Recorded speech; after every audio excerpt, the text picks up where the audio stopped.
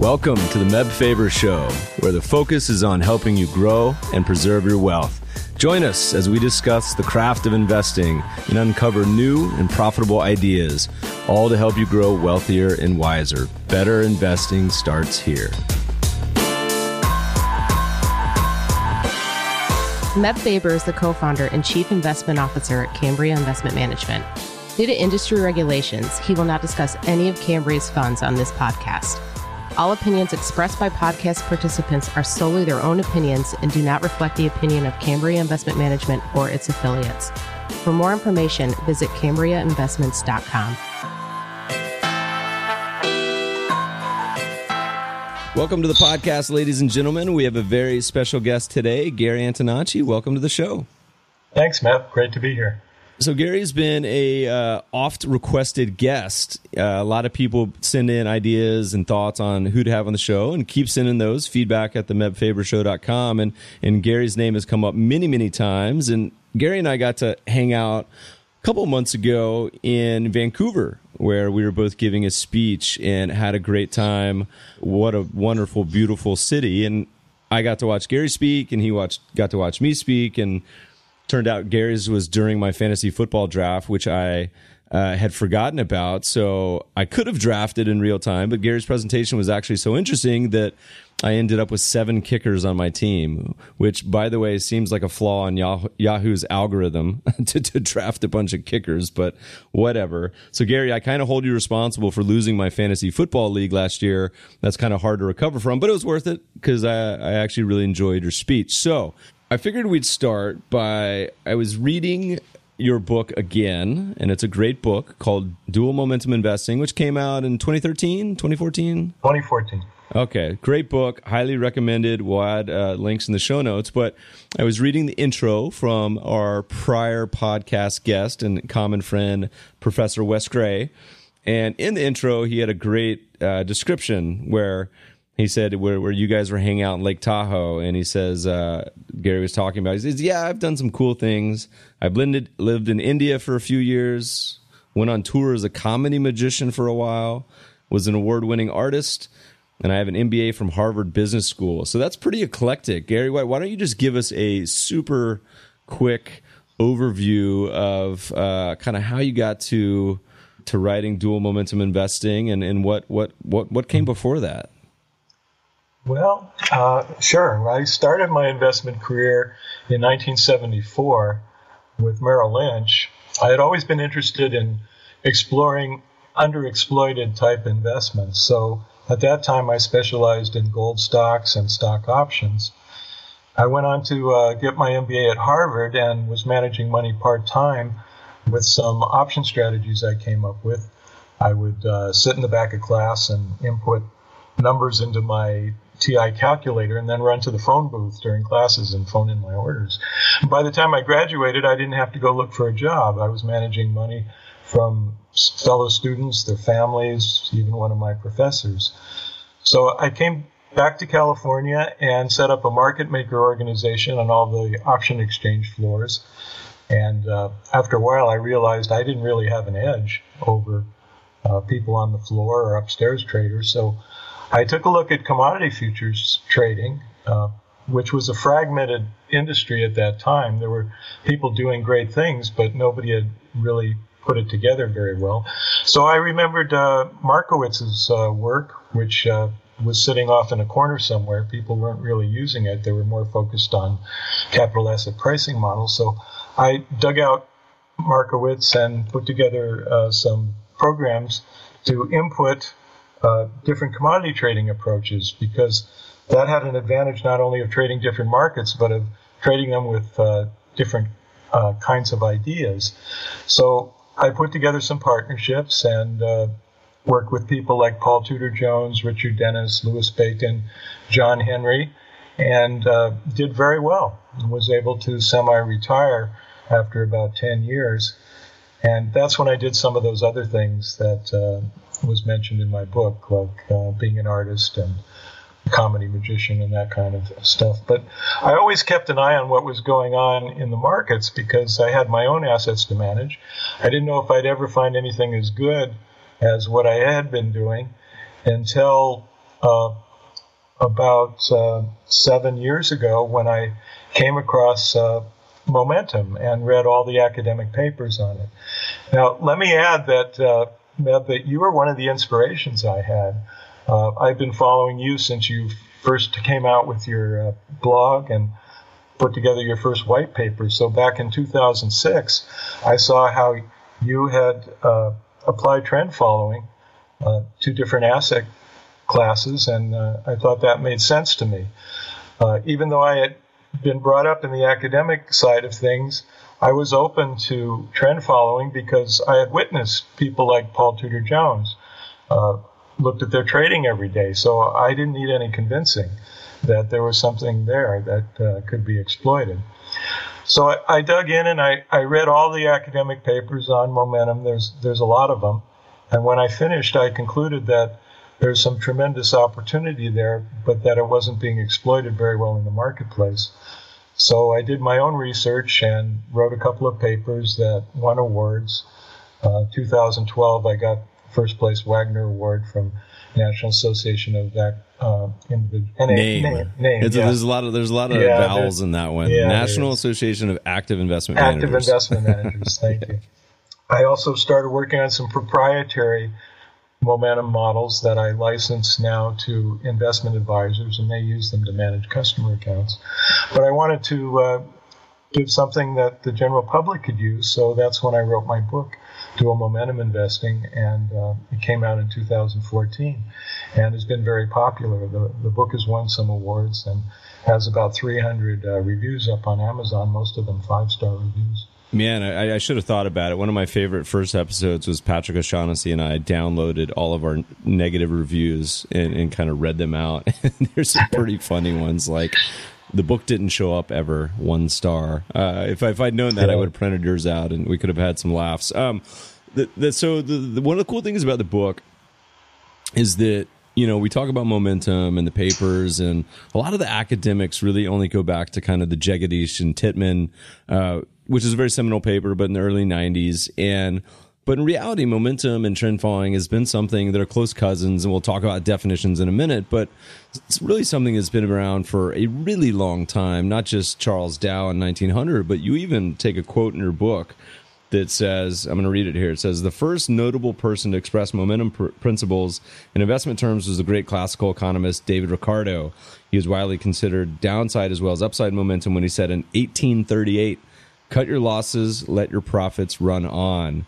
Followed his own advice and retired at the age of 42, having amassed a fortune of $65 million in today's dollars. Gary, maybe touch on a few of the highlights sort of in your mind of kind of the momentum literature that or some of the names you've mentioned kind of over the years that kind of got you in the frame of thinking that to where you are today, and then we'll start to go down the theory behind the genesis of dual momentum and what that means. Sure. Well, Jesse Livermore, in his book How to Trade Stocks, said one should buy the strongest stocks. That's obviously momentum. Richard Wyckoff in 1924 said buy the strongest stocks in the strongest industries when the trend is up. That's dual momentum. And Wyckoff was able to retire to an estate in the Hamptons where he was a neighbor of Alfred P. Sloan. Jack Dreyfus would only buy stocks that were making new highs. And when he managed it, his Dreyfus fund greatly outperformed the indices. Richard Driehaus is another person who used momentum. He retired as a philanthropist, was managing $10 million using momentum. And I had read Nick Darvis back in the 1970s, who wrote a book, How I Made $2 Million in Stocks. And it was basically a rotational momentum type approach. Wasn't Darvis a dancer? Yeah, he was a dancer, and he would travel around and send cables to his brokers, telling him what to buy and sell based on stocks that were showing high momentum. And when momentum started to wane, he would know when to get out. Now, that's great, if you have a good sense of the markets, like all these people did. But for most of us, we don't. So we needed something that's rules-based and systematic. And that's where the research came in. And the actual first research on momentum was done in 1937 by Cowles and Jones. And they looked at every New York Stock Exchange stock from 1920 through 1935, and they had to tabulate that by hand. And when they had finished, they concluded that stocks that had been strong over the preceding year continue to be strong going forward. That's really the basis of modern day momentum as it's practiced today. And so let's start with some definitions maybe before we start to go into the theory behind the book. And so much like other areas of finance, very jargony, and people talk about momentum and trend following and all that sort of stuff. And you simplify it into really two types of momentum. It's relative and absolute. So maybe would that be a good starting point on kind of defining those and then starting to talk about the steps in your theory and kind of how to put it all together? Sure. Well, relative strength, momentum or relative strength is the one that is most commonly been written about and that most people are familiar with, and that's where you're comparing one asset to others. Relative strength is nothing new. It's been used effectively for a long time. And the research on it goes back about 200 years. Grayserman, his partner, drawing a blank right now, but Samanoff, they did a paper called 215 Years of Global Multi-Asset Momentum, in which they looked at relative strength applied to geographically diversified stock indices, currencies, bonds, commodities, global industry sectors, and U.S. stocks. And then they looked across all of them, and they looked at what they all did together.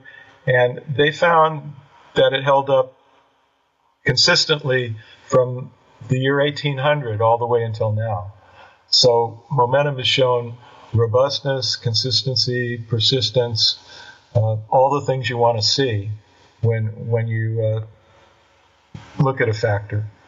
So 200 years is a pretty decent out-of-sample performance. And so, so just definitional, so relative momentum, also relative strength, cross-sectional, those all mean the same thing. And then on the opposite side, just to clear up the words before we get started, you also talk about absolute momentum. Maybe talk about what the definition of that is. Absolute momentum, you're comparing performance to yourself over time. So sometimes it's called time series momentum. And best way is to give an example. Let's say the S&P 500 has been up over the past year.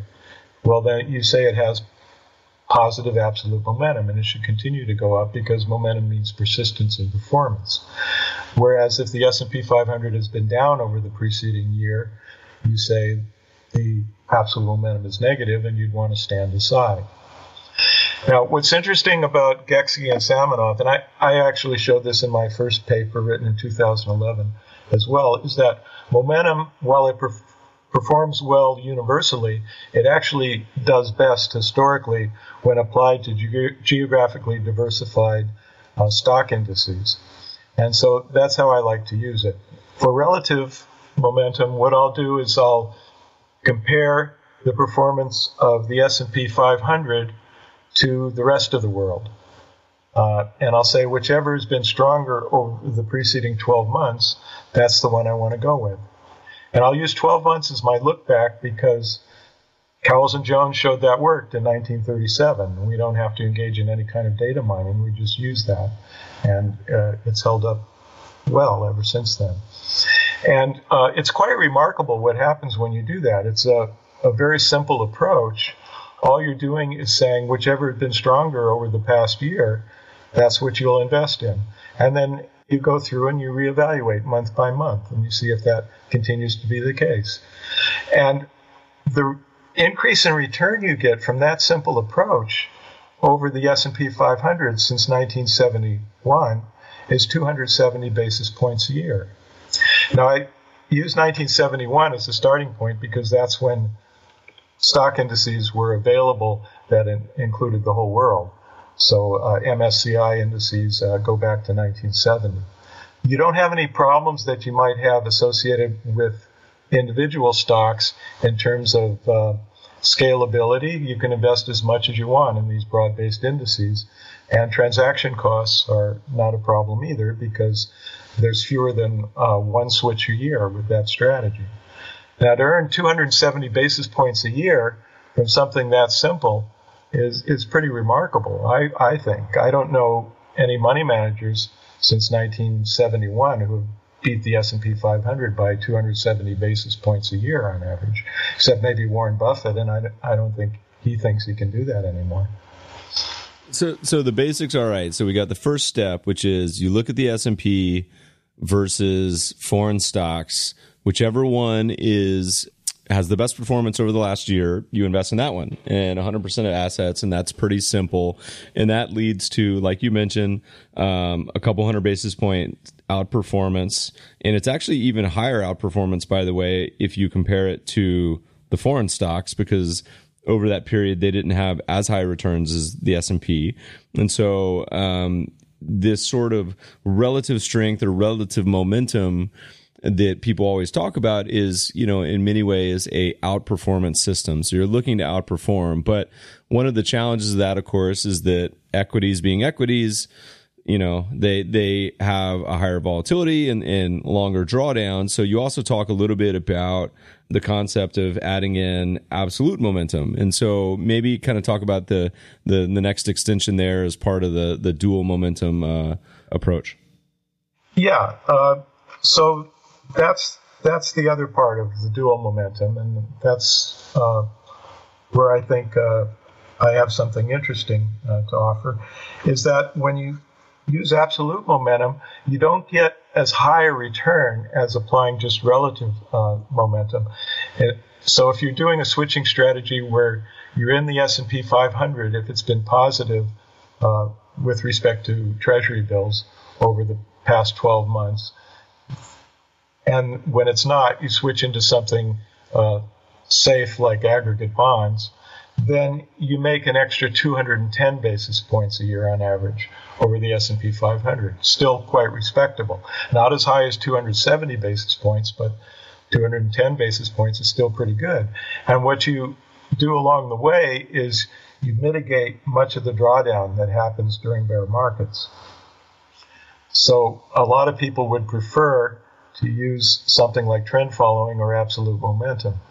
Now, absolute momentum has been validated by Gaksky and Samonov also back the 210 years. And it's been validated even further by Grazerman and Kaminsky, who did a study all the way back to the 1200s, believe it or not, using this absolute momentum approach with a 12-month look back.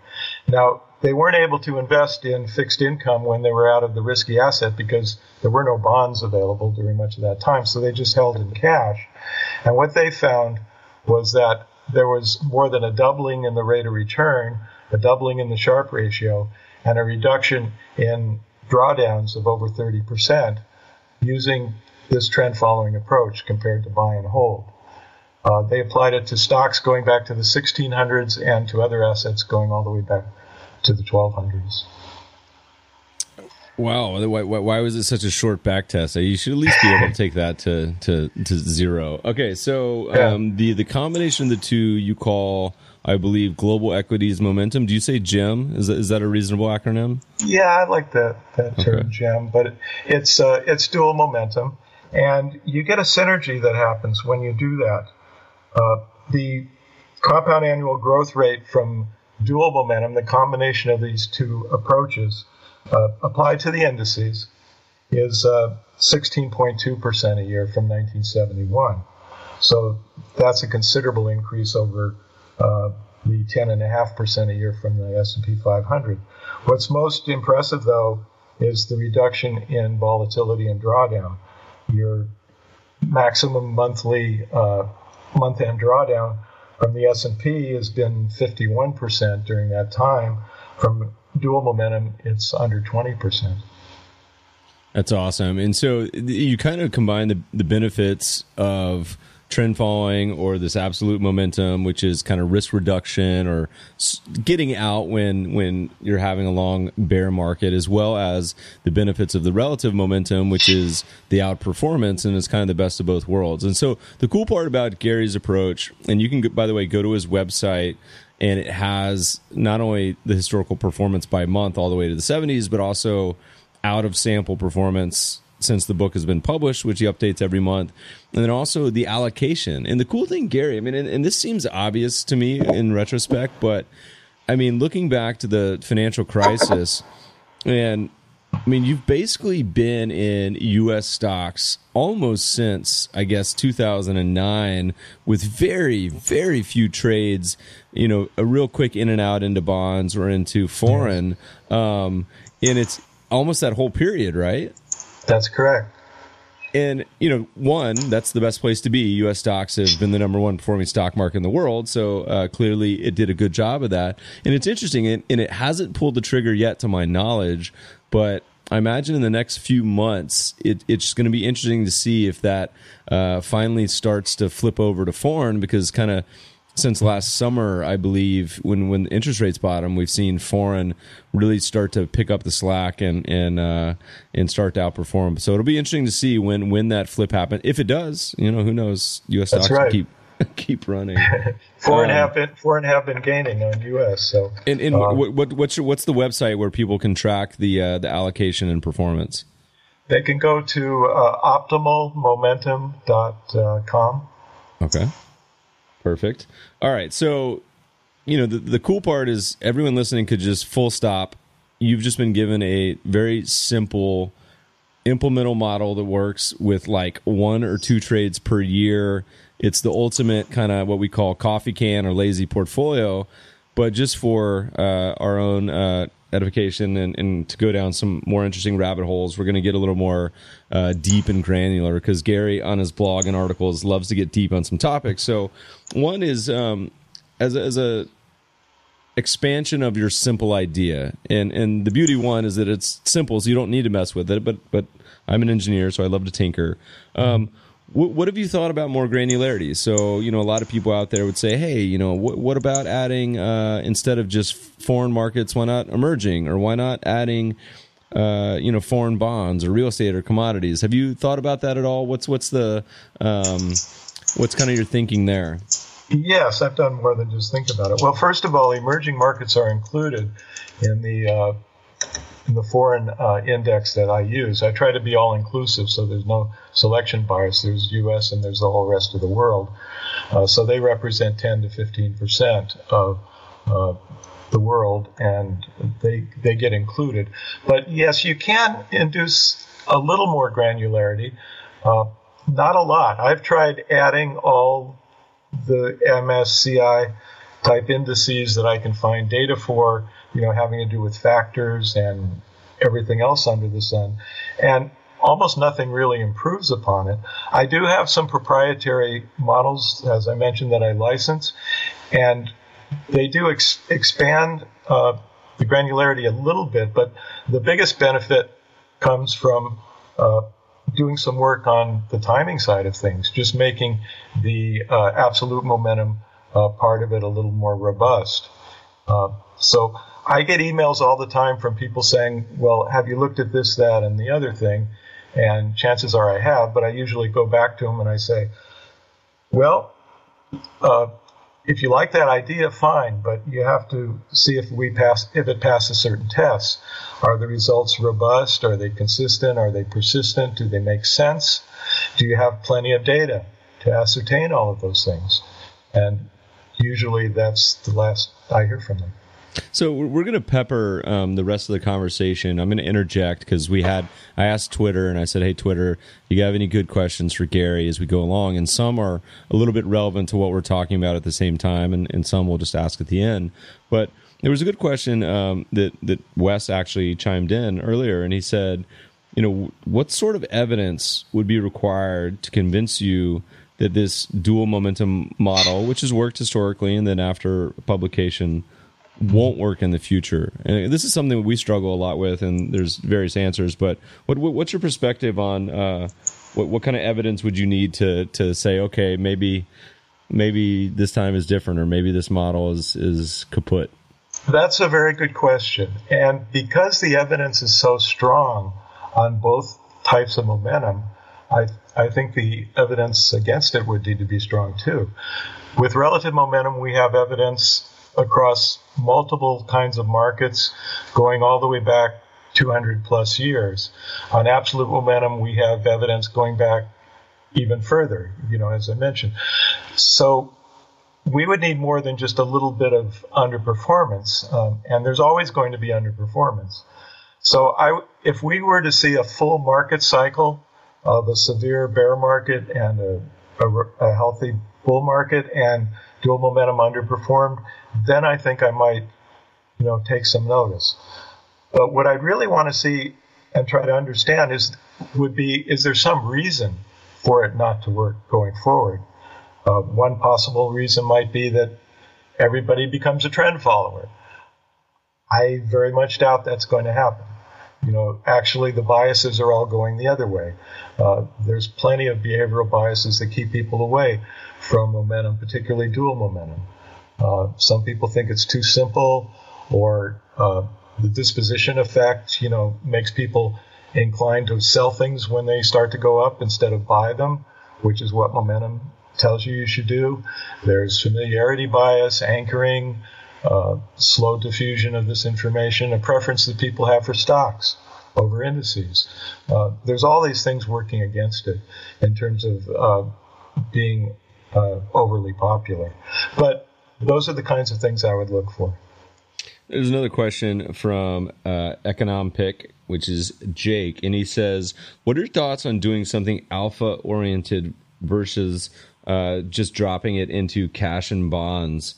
So when you're having the downtrend in stocks, have you ever played around with any ideas there? Is there any sort of thoughts, or is there not much to go down that path? Well, I'm not sure what he means by alpha-oriented. There's not a lot of alpha out there. I think he just means if you're getting out of stocks, is there any other sort of alternatives to just going in T-bills or bonds or this aggregate that you use? So whether it's shorting, whether it's some other system, I think people love to think about just I want to do something else other than just sit in bonds for the people that need a little more rocket fuel. Is there any other ideas? Yes, there are. Shorting doesn't work. I looked at that, but the problem is you've got an upward bias to stocks, and by the time you get out and then get back in,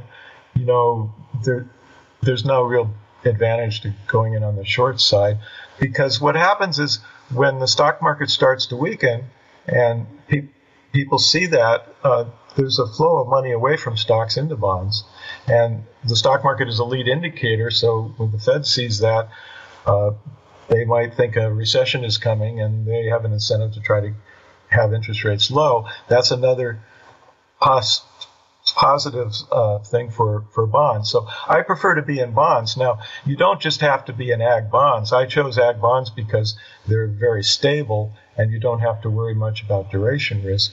But I also have a dual momentum fixed income model that can go into different areas of the fixed income market. That's something that I use in my proprietary modeling, where I'll combine, for more conservative type people, I can combine the dual momentum fixed income along with the enhanced global equities momentum.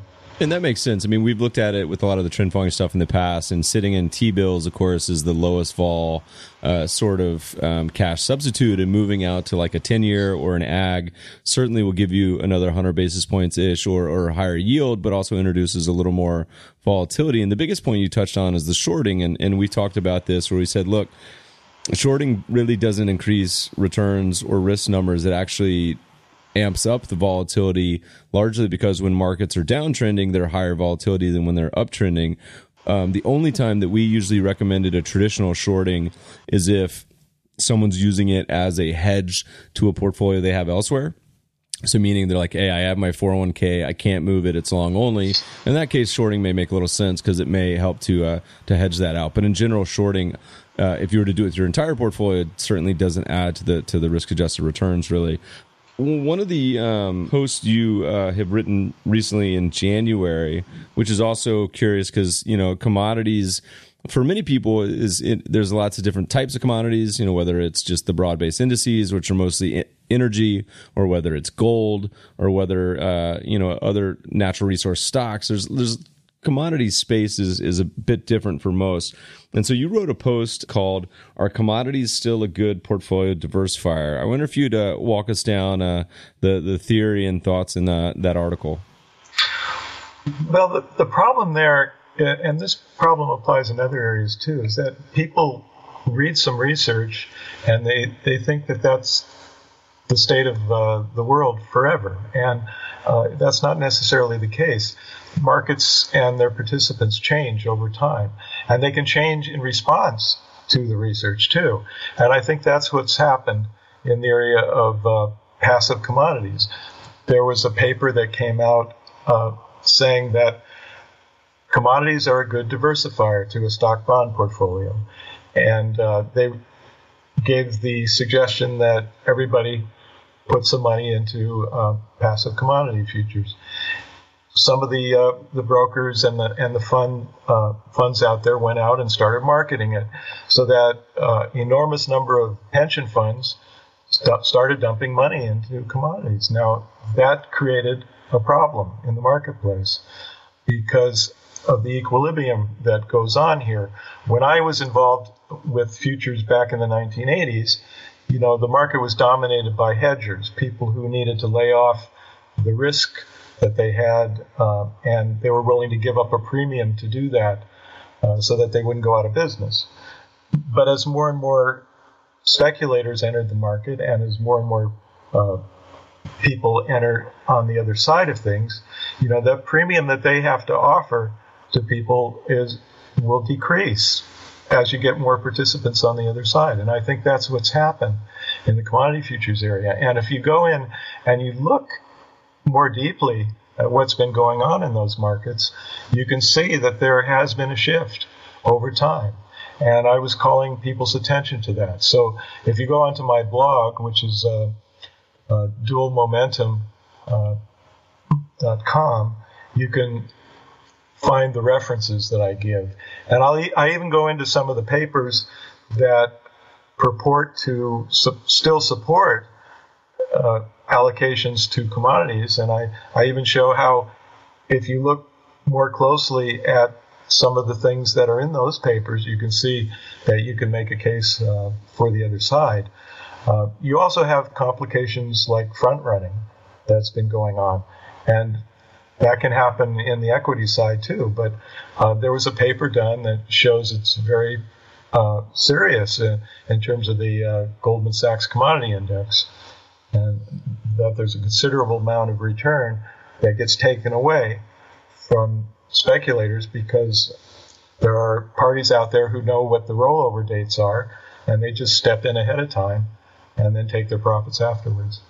You touched on a lot there, and there's a couple good points. And one, I think the hardest part for a lot of people is understanding or knowing what you own. And so for commodities, most of these ETFs, people think, hey, I'm buying this commodity index and I'm getting exposure to commodity spot prices, when in reality you're not. You're getting exposure to futures. And I think particularly with the 1.0 version of futures products, they were very suboptimal, and a lot of them now are starting to incorporate, say, roll yield or other sort of factors like momentum or perhaps value, which is a little wonky in commodities, but are getting better. But I think it's a very great example of knowing what you own. And then on top of that, I think the comment on what we call the dirty little secret of indexing, which is front running, and it's not a huge deal in, say, the S&P 500, but it is certainly a major problem in smaller equity markets like microcaps as well as commodities. And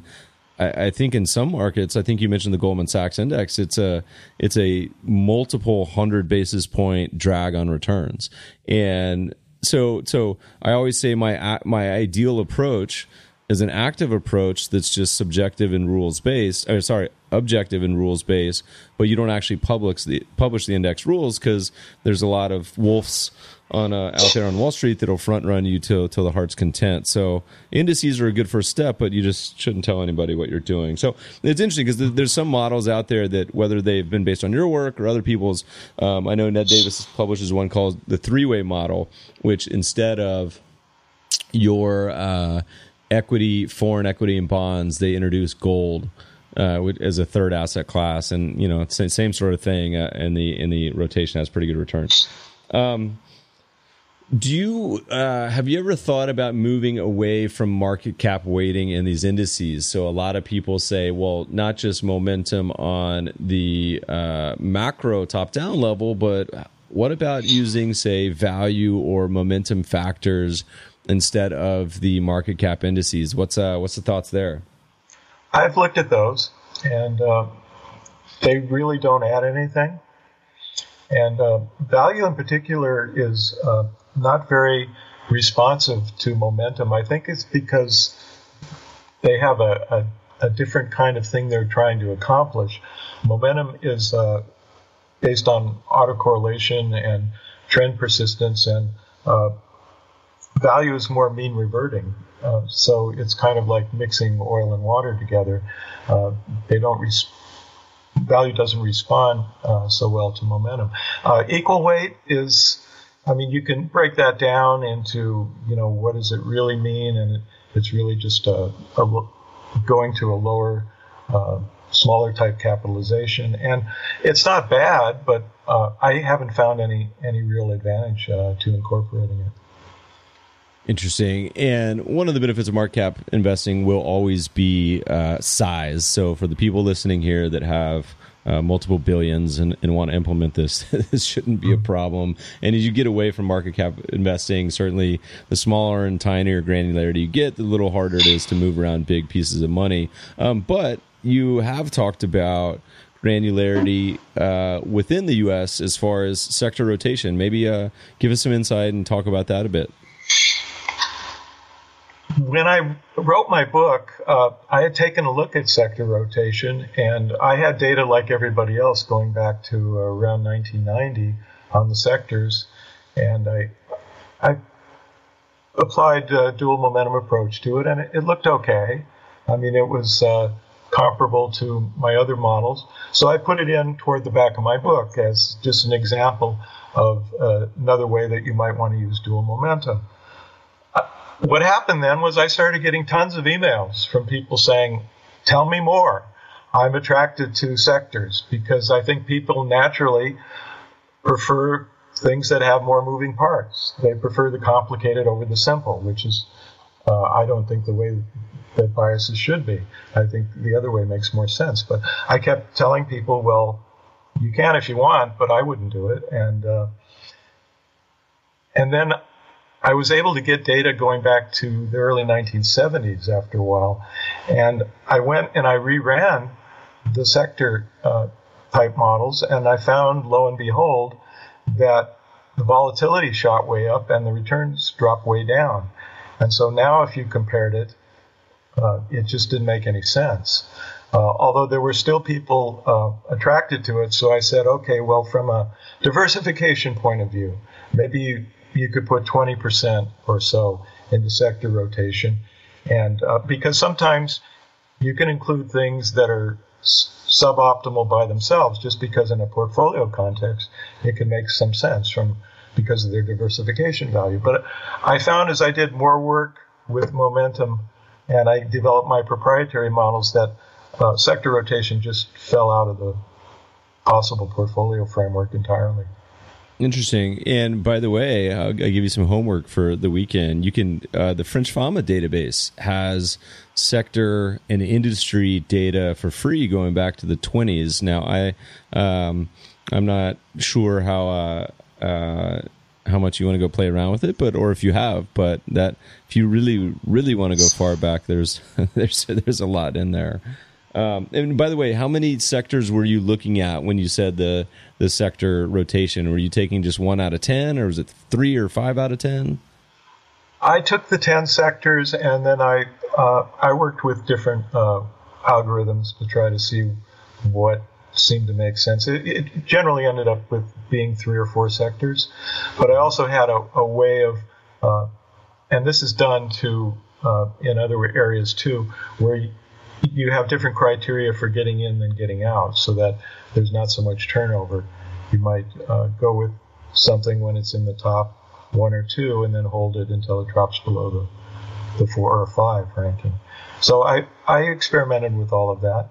And still, and I use straight numbers as well. But still, there was nothing I could do that convinced me that it was worth continuing with sectors. All right. Well, let's.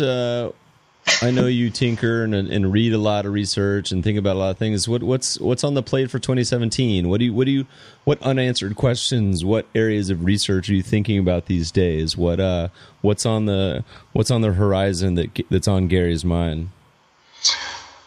Well, it's funny you should ask, because I was thinking about the other day. I really can't think of anything more. I've exhausted pretty much everything that I could come up with. And what I try to do actually is follow along with Voltaire said.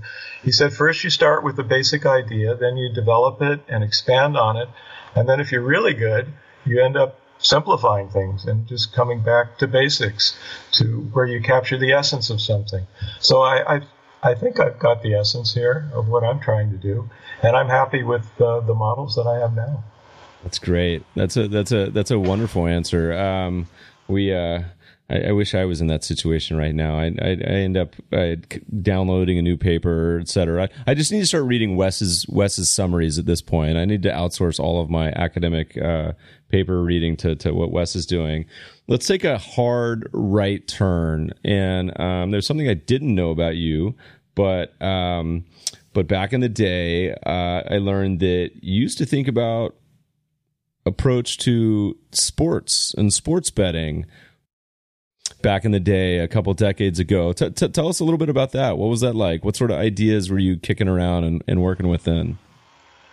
I had a family member who was into betting on football games, and he knew I was into quantitative investing. So he said, why don't you take a look at home underdogs in the NFL? I think there's something there. And at first I just poo-pooed it, but then I thought, well, okay, I'll take a look. So I got a hold of some data, and I went through, and after looking at it, I saw, well, yeah, there was something there. And so I got intrigued by it, and I started looking at other ways of approaching it. And I hired some Cal Berkeley students to assist me, because you had to do all this by hand then. There were no computer databases. So we just started working away and looking at things, and pretty soon we came up with a number of things like that. And so I would send one of them on the bus each weekend up to Reno to place bets on the football games, and we did pretty well. So I figured, well, let's expand on that. And we started looking at other sports, like basketball and baseball and colleges as well, and even hockey. And we built up a Monte Carlo simulator for baseball games, which did well early in the season because players had shifted around to different teams, and nobody could quite figure out how that all fit together, but we had it. And it was intriguing. You know, this was before behavioral economics, behavioral finances back in the 1980s. And a lot of those same principles I could see applying. And I actually learned some valuable lessons from it, which I have been able to apply to my investing now. So what happened was that I had to start dealing with bookmakers because we were doing things on a daily basis, and some of them, after a while, wouldn't do business with me anymore, and others became real friendly with me. They wanted me to bet early with them so they could use that information. But it just, after a while, it just took over my life too much. I had a large satellite dish put on my house, and I was ignoring my family and so forth, so I just walked away from it. But I did learn some valuable lessons from it. One was you have to have an edge. You have to have a positive expectation before doing anything. And I think the way this applies to investing is I see a lot of people who don't have an edge, who think they might, who are doing active type investing or even some factor-based investing, which I go into in my last blog post. They'd be better off just going into buy and hold passive type index investing. The other thing is you need to keep things simple. When I started doing this, I thought, well, gee, this is great. Maybe I can hit 70% winners or high 60s or whatever. And I could, by manipulating the data, I could find models that fit the data and would give that to me, but it would never hold up real time. So I realized after a while, hitting in the high 50s is about what should be expected, and keep things as simple as possible. Lem Banker made a tremendous living just hitting about 57% of his gains. So you really need to keep things from being overfit and over-optimized. And then I learned you have to have positive but realistic expectations, so that, like I say, I couldn't expect to be hitting 70% winners, and people out there in the markets, they shouldn't expect too much either. One of the biggest problems I've seen in investing is people have too high an expectation, and they lose interest when you underperform for a little while. Now, the only thing I guarantee people is that using my approach or any other approach, there will be periods of underperformance. And a lot of people just move on to the next thing when that happens. So you have to be even-minded and persistent, and keep the big picture in mind. Some people are quote Warren Buffett, who once said, there are two rules to investing. One is to not lose money, and the second is to remember rule number one. Well, that's bull hockey. I mean, Warren Buffett hasn't followed that himself. His Berkshire Hathaway has had 50% drawdowns twice in the past 20 years. He's persistent because he knows he has an edge, a positive expectation, and he's been able to have the confidence and the persistence to continue. So I think that's another lesson that I learned from sports, because if you have 57% or 58% winners, you're going to have a lot of losers along the way, and you just have to learn to accept that. Yeah, I think Buffett's biggest piece of alpha, like you mentioned, is simply sticking to his system. And his system's not that complicated for the most part, buying high-quality value stocks, but it's not deviating when he goes through a period of 1, 5, 10 years underperformance to the market, but also to, like you mentioned, where you have these big drawdowns. So we're going to do about one or two more questions and start to wind down, because we've had you for about an hour and don't want to take too long.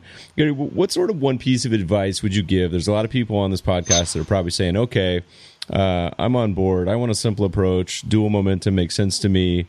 What's your one piece of advice for kind of implementation? So how they want to go about it, actually putting this to work, whether it's through how do you track it or how do you stick to it? What's your one kind of overarching theme or piece of advice? Well, if they want to do it themselves, get my book. There's instructions in there. You don't need to do any fancy calculations. You can use a chart-based approach. It takes about 2 minutes a month to check. And you're only trading with the dual momentum approach I mentioned here. There's an average of 1.3 trades per year. So most of the time you're doing nothing. And so can they find the signals on your website, or do you recommend a particular charting site? Is like stock charts or Y charts? Is there any where do you recommend that they go follow this? Stock charts is good because they include dividends. It's total returns. A lot of charting packages don't. It's only price information. That's a great piece of information. I think Big Charts was one that doesn't include dividends, and you'd see these huge moves down for investments at year end or when mutual funds would distribute cash. And there's a lot of backtesters out there, by the way, listeners, that wouldn't include stuff like delisted stocks or wouldn't include distributions, whether it's through dividends and all this other stuff. So buyer beware on that. All right, last question. You may have to think about this one for a second. Over your career in history and involved in the markets, what is the most memorable trade? And this can be a winner, it can be a loser, it can be whatever it may be. Is there one that sticks out as the most memorable trade you've had?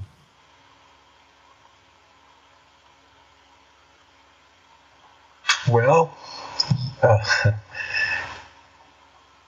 when I was managing money in options, I thought I had something good going on. I was capturing premium, and I thought I had an edge because there were no data feeds out there. I kind of built my own. I ordered a quote machine, and I had an electrical engineer tear it apart and dump the data into a microprocessor and then into our mini computer. So I would have my own, and I'd have my own sophisticated pricing models, not the normal Black-Scholes stuff. So I thought I had a little bit of an edge, and it, I'd been doing well. I was able to not go out and find a job and managing money and attracting money. And I made the same mistake, I guess, long-term capital management made. I didn't consider omitted factors, such as the fact that some options could be overpriced for a reason, a very good reason that wasn't well known. So one week we had short positions in 2 copper companies that were taken over at the same time, which is, talk about tail events. That's about as far out on the tail as you're going to get. And that effectively taught me that I should not be doing this anymore. So, by the way, mine's basically the same, was involving options, a strangle back in the day. I've told that story before, so I'm not going to repeat it here. Gary, it's been awesome. It's been a lot of fun. We've mentioned it a few times, but where can people track you, follow your writing, tweeting, anything else if they want more information? My website is optimalmomentum.com, and my blog is dualmomentum.com. And you're on Twitter. What's your Twitter handle? Twitter is my name. Good. Well, there's a few questions that we didn't get to today, so feel free to answer those. And y'all can follow Gary on Twitter and see what he has to say about FX and all sorts of other questions we didn't have time for today. Listeners, thanks for taking the time to listen today. We always welcome feedback and questions for the mailbag at feedback@themebfabershow.com. As a reminder, you can always find the show notes. Gary mentioned lots of papers and books and references here. We'll try to link to as many of them as we can for further research. And the episodes at mebfaber.com/podcasts. Remember to subscribe to the show on iTunes. And if you're enjoying the podcasts or hating them, please leave a review. Thanks for listening, friends, and good investing.